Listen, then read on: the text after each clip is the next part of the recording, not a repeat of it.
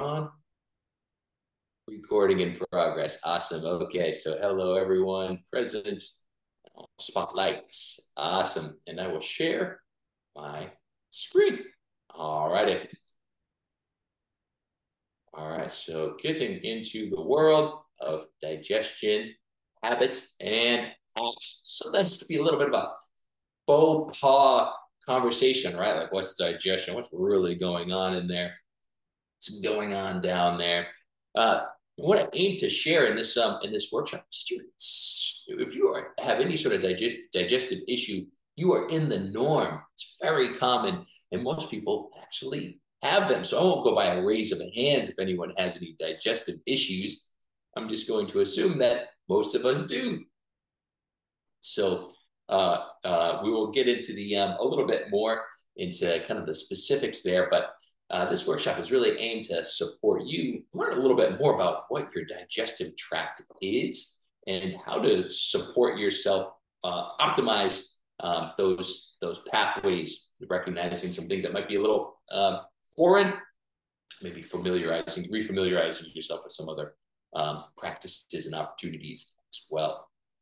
Awesome. So let's set the table, shall we? First and foremost, like I said, people have digestive issues. It is parasites, viruses, bacteria are part of our genetic code. Literally, about 4 in 10 people report having a weekly digestive issue. Intestinal permeability (IP), which we'll talk about in a second, the opening of your tight junctions in your small intestine, small intestinal bacterial overgrowth. Our gut biota has about 40 to 100 trillion, depending on who you ask. Different gut microbiota. Can't count them all, but we'll just take their word for it. And oftentimes, if we have some small intestinal bacterial overgrowth leaking up from our large intestine into our small intestine, wreak havoc, right? To the other direction, if people have consumed too many antibiotics, we can have a depleted gut microbiota, leaving us vulnerable to malevolent pathogenic overgrowth from C. diff to Escherichia coli, myriad other ones as well. On top of that, most people have a food sensitivity. Could be dairy, eggs, gluten, yeast, nuts, all kinds of food sensitivities, many stemming either from having some sort of intestinal permeability over time or over consuming certain foods. There's a lot of reasons why people can develop a food sensitivity. We'll get into it in a minute. 1 in 4 people can't tolerate saturated fat. So if you have that friend that went keto for a while and they saw great results and you said, I'm going to try that. And then I tried keto and I felt terrible, right? Even after that keto flu period, right? You might have the APOE4 genotype, which means that your body cannot clear saturated fats efficiently. It's 1 in 4 people. It's not a small amount. So definitely not a one size fits all conversation, any diet. But if you have a sneaking suspicion, that's a very interesting test to run, and I intend to at some point myself, the APOE genotype, allele type tests. Gut health isn't just related to food processing. We often think, all right, well, I eat the food, it goes, and then goes out, and then I do it again, right? There's so much more hormonal relationship to food. Such as, did you know 80% of our immunity is based in our digestive tract, right? We have these kind of cells that, kind of white blood cells that just are there solely to navigate our digestive tract and activate when it's in the presence of pathogens. So that's one part about our immunity. And if we have intestinal permeability or any sort of digestive issue, it certainly weakens our digestive tract and it weakens our immunity. Depending on who you ask, 80 to 90% of our serotonin, our feel-good hormone, is created in our gut. So oftentimes people can be on these antidepressants. I'm certainly not the person to talk to about getting on or off one of an SSRI. However, if you have intestinal permeability or a depleted gut microbiota, etc., your serotonin might be depleted or off kilter because of a digestive issue. So we're looking to our brain as that issue, but it's actually a digestive tract. That's called your enteric nervous system, the conversation between your digestive tract all the way up to your brain. And your digestive tract, having a gut feeling, does about 90% of the communication versus the brain talking to the gut. So there's a lot of benefit there to feeling good and having a healthy digestive tract. A lot of folks don't realize this, and I didn't either until recently. 90% plus of autoimmune issues, Hashimoto's, rheumatoid arthritis, many others related to gut dysfunction. So if you have an AI of any sort, oftentimes you look into intestinal permeability or some harsh reaction to foods. It's also something compromised within the gut tract somewhere. Right? Oftentimes people are banging their heads against a wall to lose weight, so they're going into a calorie depletion, but positive food choices are often negated if the body cannot process nutrients or creates a reaction due to permeability or a fungal overgrowth or a bacterial overgrowth. So oftentimes we're going, I'm not losing any weight and I'm starving myself. It can be an issue of, again, the hardware not functioning properly. Got the picture? Right, that's a little dad humor for you. Get the picture, get the picture. Thank you, Michelle. Thank you, Michelle, for smiling, at least. Appreciate that. That was great. We'll be here all night, folks.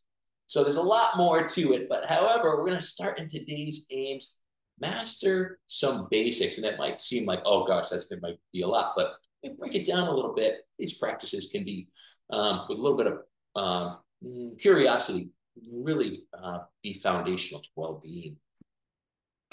So first, work from the inside out. Gut health is foundational. I try to start there with people when I'm doing health coaching work. Let's talk about your gut. Let's talk about your digestive responses, how you feel after you eat. Because outside of breathing and drinking water, we do the most eating, and it has, I think, the most influence upon our health. Right, so how do we know if we've got gut dysbiosis, intestinal permeability, maybe even a parasite?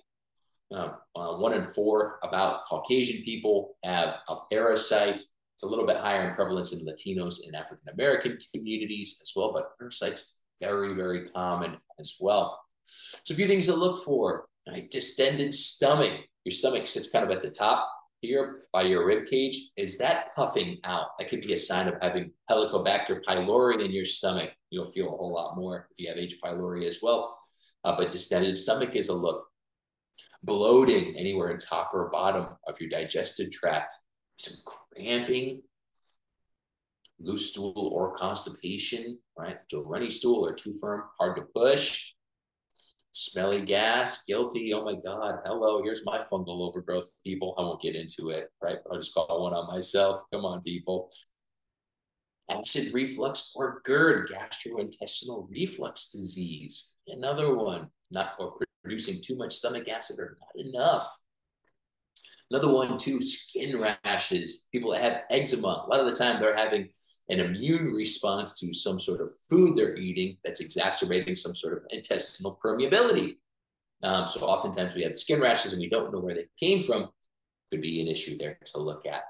So have a look. Obviously, this is being recorded, but consider yourself after you have a meal, right? I'll call one on myself. Sometimes when I eat cheap carbohydrates, like kind of sugar-based ones, I have kind of a high candida overgrowth, which is a very common fungal overgrowth, candida albicans. And I get like bad gas. It's like kind of gross. Actually, just happened a few minutes ago with my daughter. She told my wife on me. It was embarrassing. So these things happen. I was like, I thought that was between us, Sophie. She's like, ah. All right, so that's that. I'll go outside then. So this is just one of the few things that is very common and just something we have to take on, right? For me, it's Candida albicans is high, but it could be all kinds of bacterial overgrowth to look at, right? Quick overview of the digestive tract. I like to start here because until I got certified in this, I really didn't know what it was all about. Maybe I had biology back in sophomore year in high school with Mr. What's his name? But it's long gone out the window for me.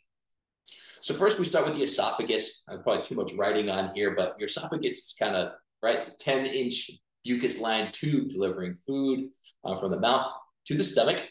So if you're experiencing heartburn, could or might be from experiencing frequent or ill-timed opening of what's called your lower esophageal sphincter, your LES. This is especially prevalent if you take like a Tums or what is it?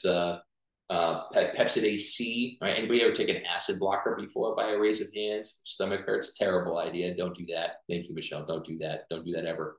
There will be a class action lawsuit by the time where our time is through against PPIs, proton pump inhibitors. Derek, do you remember Ian Haskell? Yes, of course. I was talking to him just yesterday about this program, and he said he just got GERD. So that's what I was talking about here. And you said Tom's like that guy pops them like candy. So I'm gonna have him reach out to you here soon.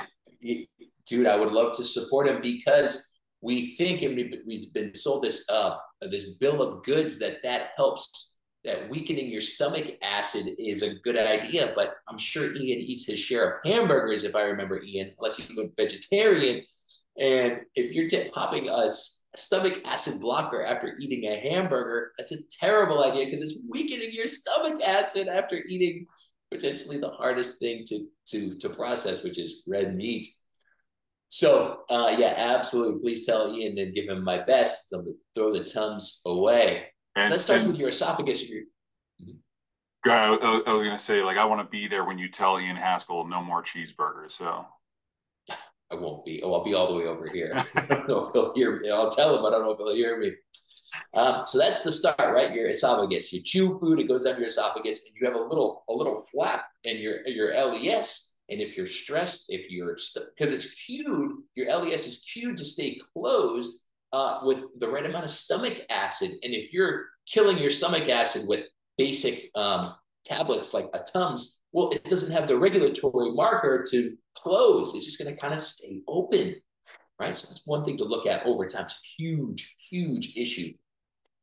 Next, your stomach, right? The first major phase of digestion, right? It's digestive, not absorptive. No food gets absorbed into your body through your stomach, right? So we want to keep that like battery acid, a 1 to 4 pH. It kills pathogens that we swallow with food, right? And if you have weakened stomach acid, you can't break down your proteins. And H. pylori, a very common parasite of sorts, bacterium parasite, it eats stomach acid for breakfast, literally. So if you have weak stomach acid and you get H. pylori, it's going to continue to eat your stomach acid and then build into your stomach wall, to your mucosal wall, and eat your mucus.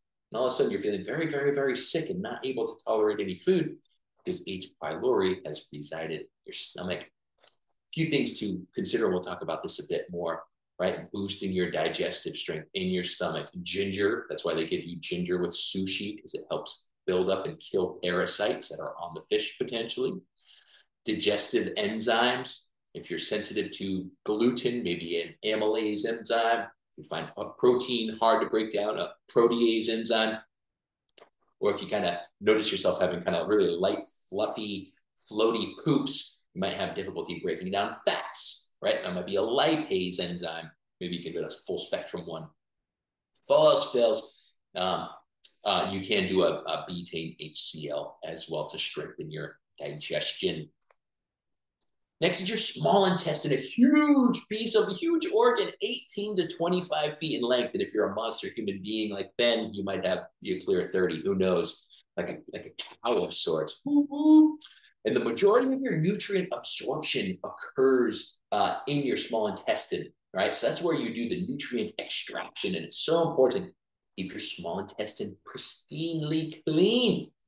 Leaky gut may be creating immune system reactions and why people feel sick after they eat or have mood swings. It's very common, right? Maybe a bacterial overgrowth that leaked up through the colon, which is filthy, and that opens up, and then the bacterium leaks back into the small intestine due to stress, food sensitivities, etc. A lot of reasons why you could be experiencing some issues with your digestion. Next, large intestine, 5 to 7 feet in length, holds the largest amount of bacteria and can leak back into the small intestine if the ileocecal valve doesn't properly close due to stress or myriad other reasons, right? Your The bacterium in your large intestine can and will climb all the way through your small intestine and even up into your stomach. It does happen slowly, but over time, it'll be there. And if any of these parts are dysfunctional, digestive health, and therefore, I'd assert general health, is not optimized. Between 3 and 8.5 in 10 people with irritable bowel disease had SIBO. So they run one and the same many times. All right, real quick, the gut-brain connection. Just want to share with you a slide that I love. You see, if you take your fingers together, this is what your small intestine wall should look like. These are your fingers are villi, and on top of them are microvilli. And these villi take the food within your small intestine as it's digested and broken down into kind of a bolus from your stomach when it's broken down and soft, and it extracts the nutrients, and then it brings it into your bloodstream, as you can see here. Well, if you have a breach of your barrier, right, due to stress, due to taking too many Advil or NSAIDs, too many antibiotics, if you get pregnant, that's a huge challenge. Sometimes you get intestinal permeability and digestive issues. You can start to get inflamed, leaky junctions. So you want the tight junctions to protect yourself and keep all the food in. However, if you get stressed, myriad other reasons, the junctions start to crack open. You can see this on a microscope if you look it up. It's fascinating. And then microorganisms can enter and exit undigested food particles, right? All kinds of issues. We're getting this really visceral reaction in our body because our hardware is a little faulty. And over time, that can lead to food intolerances, allergies, autoimmune issues, and chronic inflammation, malabsorption, and nutrient deficiency. This is why I don't fully believe calories in, calories out, because there's way more that goes into it than just eating a food and getting a simple result for everyone, right? A lot of things you got to take care of first. It can even lead to all the metabolic, neurological, and autoimmune disorders that you see below. So if you know anyone that seems to have like anxiety, depression, type 2 diabetes could be, hypertension, a lot of things to look at, leaky gut or at the very least, a non-optimized gut. And if there's ever any questions, feel free to reach out. I'm just going to keep flowing through it. Awesome. Next, so let's get real intimate. What can your poop tell you? How fun. First and foremost, remember, this is one of the healthiest markers you can do seriously is take a look back there when you're done with the job. First and foremost, you want to make sure your color is ideal, kind of a corrugated cardboard to a milk chocolate color. If it's not, there's some different colorings can tell you some things. First of all, if you're getting yellow, it might be liver-based. You're not properly absorbing fats. Your liver and your gallbladder work intimately to process fats, and if you're not absorbing them, that might be an issue there if you see that color. If it's green, could mean you have a short transit time through the small intestine. And your bile is not getting reabsorbed. So if that gets dropped, it could be something to look into. You might need to support yourself with getting some lemon or a lime, some artichokes or some beet greens can support you with that, strengthening your bile reabsorption, bile drop. If it's black, short transit time, maybe even dried blood due to cut in the small intestine or large intestine. Told you to not eat nails, you know what I mean? But if you insist, you might have an outcome you're not looking for, right? So there's a few things to look at for color. Also white, right? My nephew had a white poop and I was like, what is that, Finn? What is that? I'm not dropping enough bile. Now I know, right? So really, if you're looking to, again, increase bile, if you're getting kind of like a very light color, that's a common thing. It might be your need for stimulating more bile with citrus fruits, with apple cider vinegar. Again, beet greens are another good one to do to help stimulate bile release. Form, right? Ideally, bananas, sausage, kind of holds shape, but isn't too hard to push out. If it's pebble or cracked, right, the stool is sitting there for too long and you're dehydrated. That can be an issue. Simple one is you might be dehydrated. So that's always a good idea to look at if it's too much strain. If it's oily and floats at the top, maybe undigested fat, or too much fat occurring. So if it's kind of loose and puffy and floaty, could be something if you're consuming too much fat and not able to process it, or if you're in APOE4, as aforementioned. If it's liquid or too soft, maybe you're not dropping enough bile. So again, that's why it's so helpful to have a lemon wedge with your first glass of water in the morning, because it really supports what's called the peristalsis in your small intestine. It starts to move things around gently, and it helps you start to wake up the bile salts and activate those as well before you eat. Also, it could be if you're having persistent diarrhea, it might be something worth looking into, talking about a parasite with your functional medicine doctor or practitioner you trust. Awesome. Next, food sensitivities. By raise of hands, have you all done a food sensitivity test? Did you do one? Kathy, you did? You did one? Can't remember if you and Ben did one. Michelle, you did. Gotcha. I did with you. You did one too? No, I've done a test. Got it. It's an interesting look. It's kind of mixed reviews. I like to bring it up because it does. I have seen it firsthand. It does work. I've seen it work with my wife. I've seen it work with clients. Some people say, "Well, are you sensitive to the food? Or are you sensitive to something sprayed on it?" And there's a lot of other things that play that could be, but it's really worth mentioning because there are a few that people don't know that can be absolute killers if you let it persist for too long. Healthy foods, even. So food allergy versus food sensitivity, they're not the same. An allergy is what's called an immunoglobulin E response, IgE, think E immediate. And sensitivity is an immunoglobulin F response, right? It's more latent. Well, only about 4% of people suffer from food allergies. Up to 90% of people suffer from some sort of food sensitivity.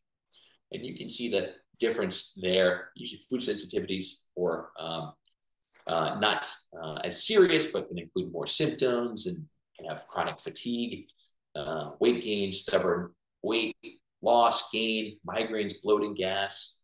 My wife was a regular egg eater, and she would always wonder why she got so tired in the late morning and into afternoon.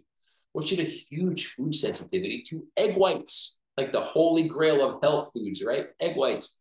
When she cut out egg whites, she has not had a problem with that chronic fatigue in the late morning, afternoon. Another client of mine was a lover of almonds. She ate a ton of almonds because it's a healthy food. She had very high food sensitivity. Cut that out, as well as egg whites. No more daily diarrhea. So other things to look at. Is it a perfect test? No, but it can be worth it to remove some of those common health foods that just might not be healthy for you. As you can see, typical food sensitivities: wheat or gluten, dairy, certain fruits and vegetables, corn. I find almost everyone, unless you got a great gut, is sensitive to cheap egg whites.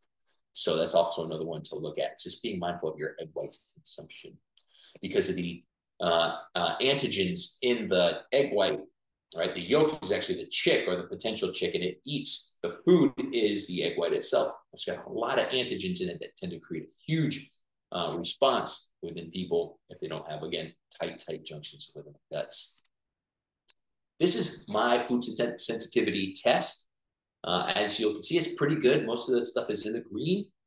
You can't see it here, but my Candida albicans is actually pretty high, which explains why I can get gassy if I eat kind of cheap carbohydrates. So this is what you could look at, but every interface is kind of the same. Kathy, did you notice anything for a food sensitivity that you had? Did you have any issues at all, or was everything pretty green? I can't recall. Everything was pretty green. There was only one thing that was like minorly high, and I don't even remember what that was now. Gotcha. Awesome. Michelle, did you remember, or Ben, anything? I don't remember actually seeing this report, but I do remember that it came back and said chicken and eggs, which are like 80% of what I eat. I don't remember what you eat. I know, like red bell peppers was one sensitivity for me. Yeah, but I don't remember having this report. All right, to figure out how to find it again.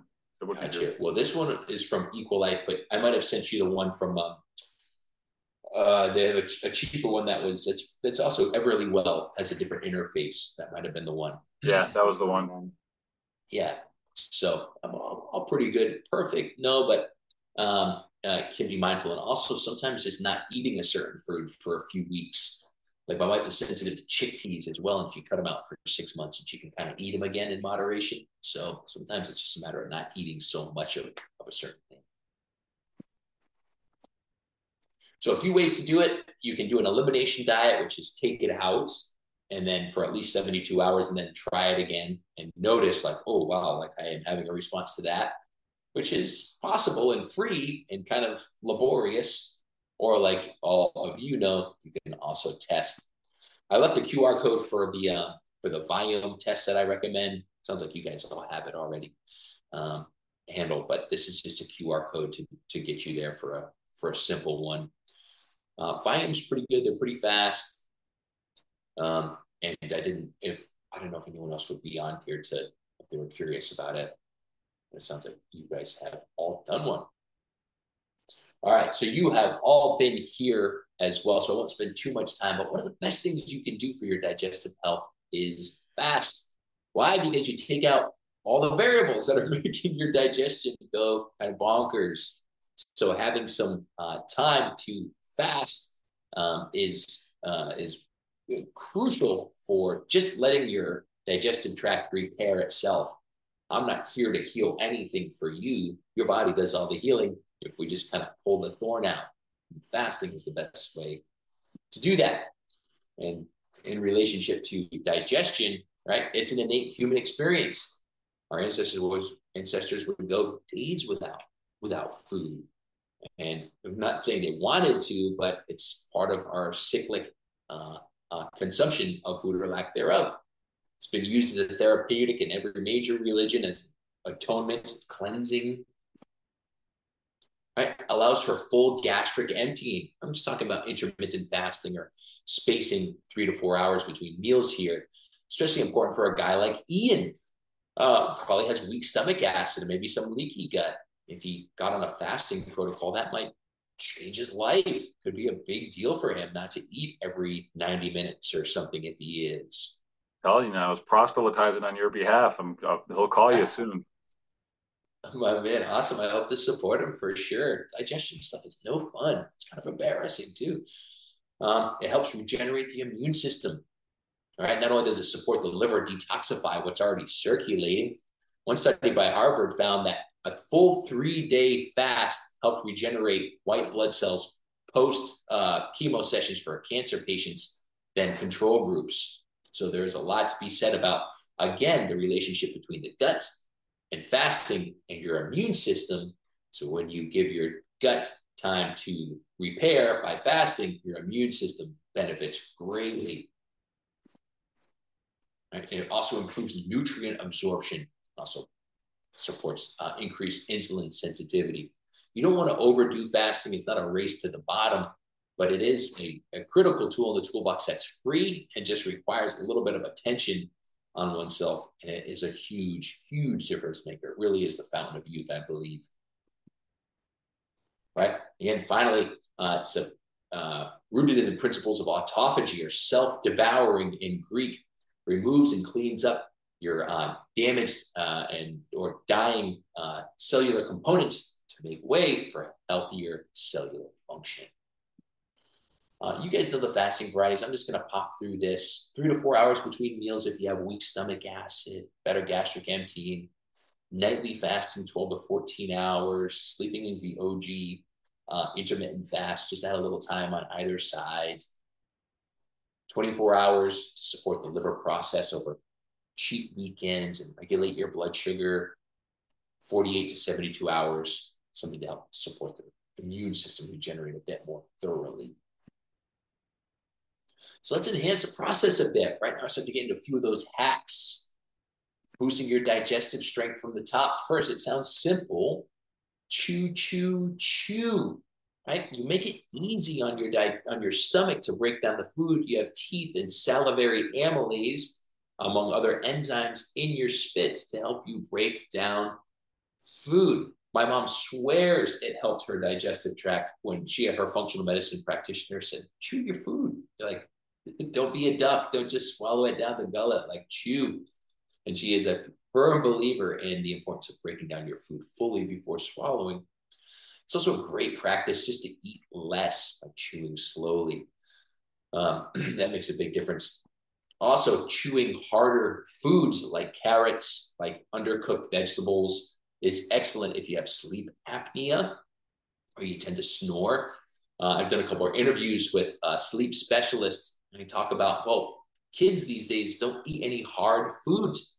When you chew and use your mandibles, it helps widen out your jaw and gives your tongue a place to rest. Because our jaws are atrophying and getting smaller and weaker, right? We have a narrower base at the bottom of our mouth, and our tongue doesn't have anywhere to go, so it rides up to the top of the mouth when we sleep. So chew, chew, chew, and chew hard foods, right? It's great for your sleep as well over time. Next, stomach. We want to strengthen your stomach. Acid for most people. A few things to do that. Again, ginger. It's awesome having some ginger tea.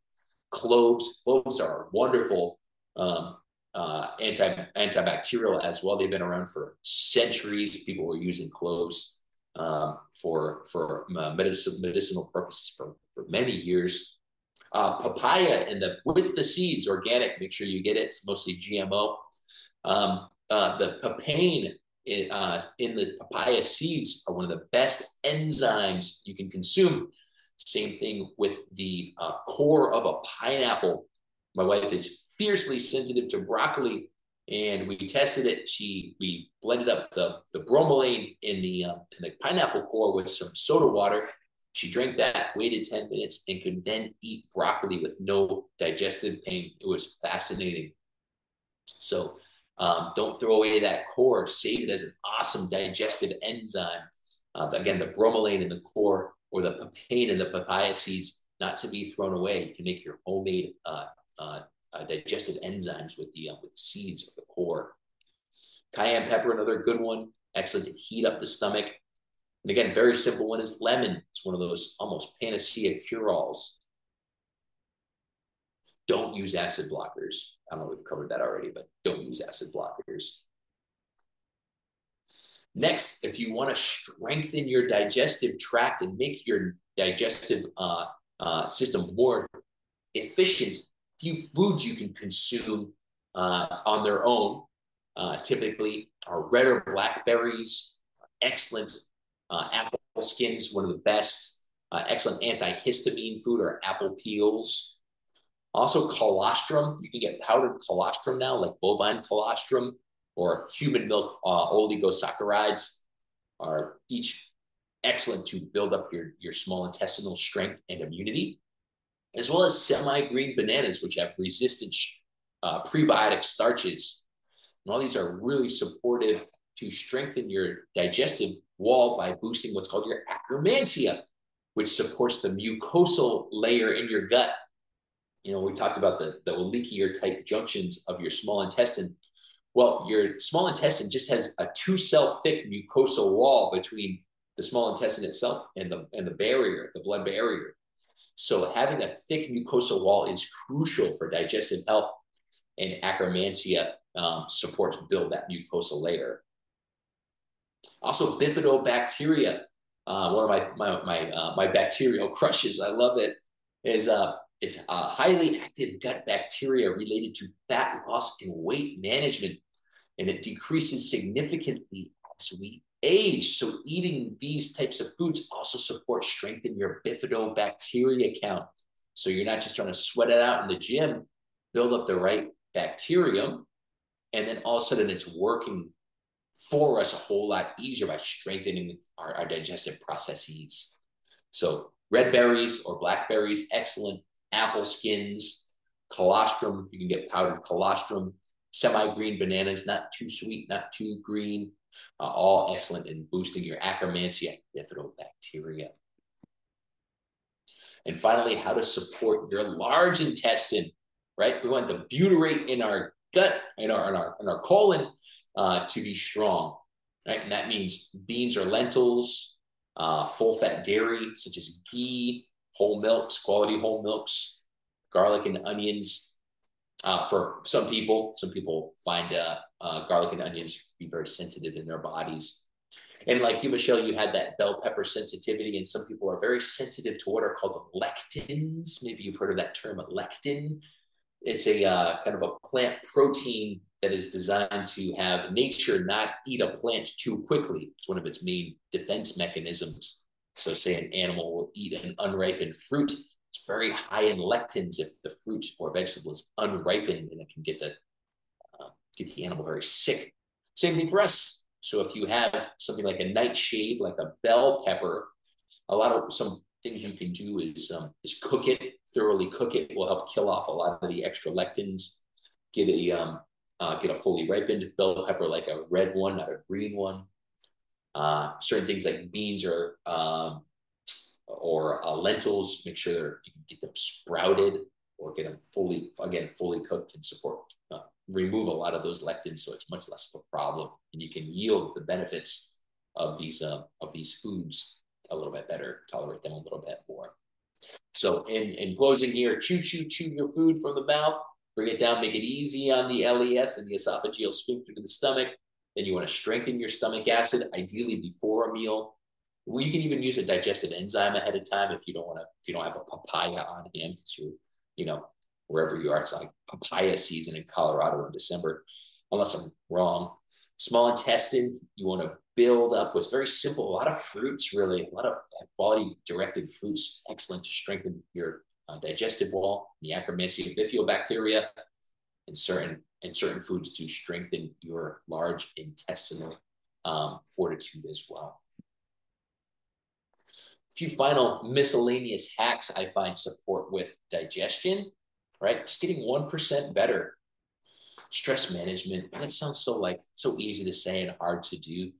But if you can separate stress from eating, one of the most vulnerable times, as I understand it, is eating when stressed, because our bodies are already trying to work through a sympathetic nervous system activity when we're stressed. And we want to eat in what's called a parasympathetic state. We want our vigilance to be down. So if you can go for a walk, if you can be mindful, saying, I'm stressed right now, it's a good time to eat for me. Have a little water, go for a walk, get some sunshine, or step away from the challenge you're facing. But breaking bread when you're stressed is not a good time to consume food. Number 2, walking after meals. This is more for blood sugar spikes. I'll say it over and over again from the top of a mountain. Walking after a meal is recommended for women with gestational diabetes when they're pregnant. It was recommended by my father when he was borderline type 2 diabetic.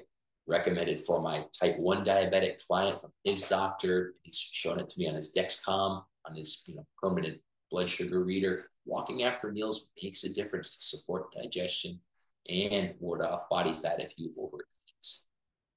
So make sure it doesn't have to be long, a couple minutes, problem. Heat and cold, especially heat. Our body likes to be comfortable right in our kind of 97 to 98 degree little window. However, if we add hormetic stresses like heat or cold, thought that was a raccoon, that was scary, just my wife. Heat or cold, I didn't know, man, you never know. And heat or cold, I'll get back on track. Heat or cold gives us a hormetic response that not only helps burn calories, right, but can give us very targeted fat loss efforts as well.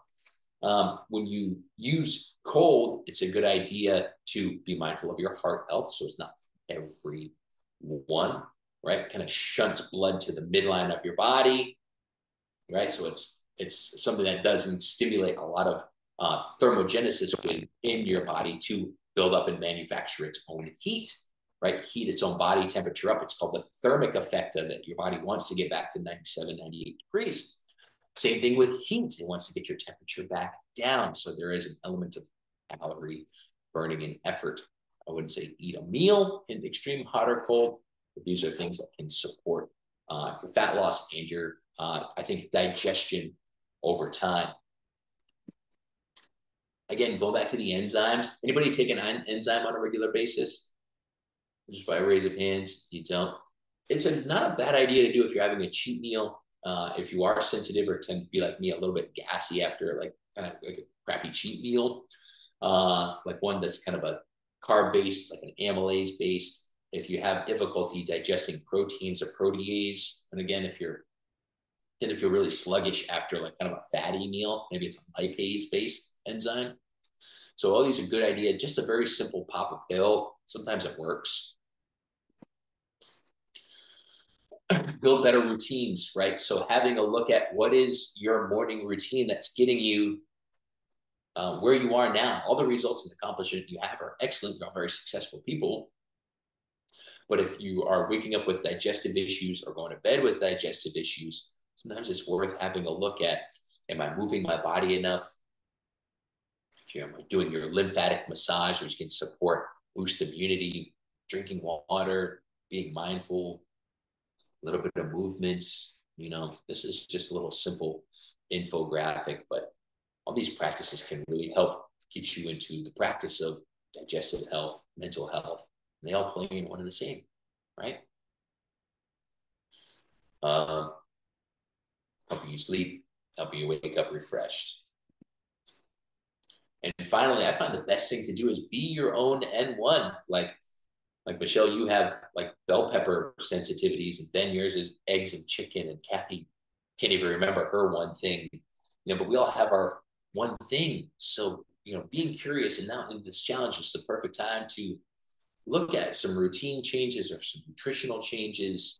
Really dig down and see and think about when you're having food sensitivities, etc. Like, what did I just eat that is such an issue for me, etc. And it can do wonders if you can peg it down to remove the thorn and play around that for a while, at least for 6 weeks or so, until you can reintroduce a food maybe that is supportive, or put a fasting practice back in if you kind of avoided it, let it drop by the wayside. Fasting is a wonderful practice to re-strengthen your digestive tract as well. Just got to be curious enough to put it into play and practice. Awesome. And you do all that, ta-da, digestion. Done. Send me a picture of your poop. Just kidding. Don't do that. That was too much, Derek. Say less. Say less. Do you all have any questions from the presentation or beyond? And if I don't know the answer, I'll make it up. That infographic, do you have a PDF of that, or is that in the resources somewhere? You know what? I'm glad to send it, Ben. Sure. I don't think I put it anywhere, but I'll drop it in the. I'll either send it to you directly, or yeah, appreciate it. I'll find a way to get it to you for sure. Yeah, definitely. Awesome. No questions. All good. Feels good. Digested the workshop. Ta-da. Yes, I think this has been my favorite. It's the geekiest. I love it. I love it. Oh, wonderful. Gotcha. What did you get for yourself, Michelle, that you're curious about? I know that I need to probably be on a low FODMAP diet, which just sucks. I've tried it. It's terrible. But it doesn't have to be forever. Yeah. Maybe it does, but it's terrible. It's terrible. Yeah, no one wants that. Can't spell pizza with FODMAP in it. Bummer. Fortunately, I got that, fam. Well, consider me a resource, and Allison's great too. She has, some great certifications. She's very responsive, and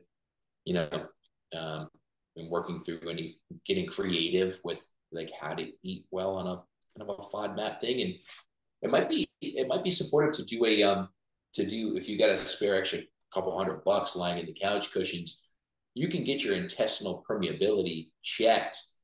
And oftentimes, like FODMAP stuff that's often a product of like intestinal permeability or some digestive, gut flora imbalance. It's not, for the most part, there's a missing there, or a dysfunction. It doesn't have to be, I got to cut out bread forever. That's, not, I mean, you're Italian, aren't you? Don't you live off that stuff? I do. Take my garlic and oil away from me for my cold dead hands. But what you said does make sense though, because sometimes I am very sensitive to certain foods that I've been eating consistently for years, and so the variability makes some sense. Yeah, put it down. Just change up the protein, Ben, and maybe it's pork. Maybe just go like kind of plant-based veg for a couple weeks, but makes a big difference for sure. Awesome, team. Great. Any other questions? I don't think so. We're good. All right, awesome. I'll pop out of there. Stop that share. Boop. Wonderful. And pop this recording off.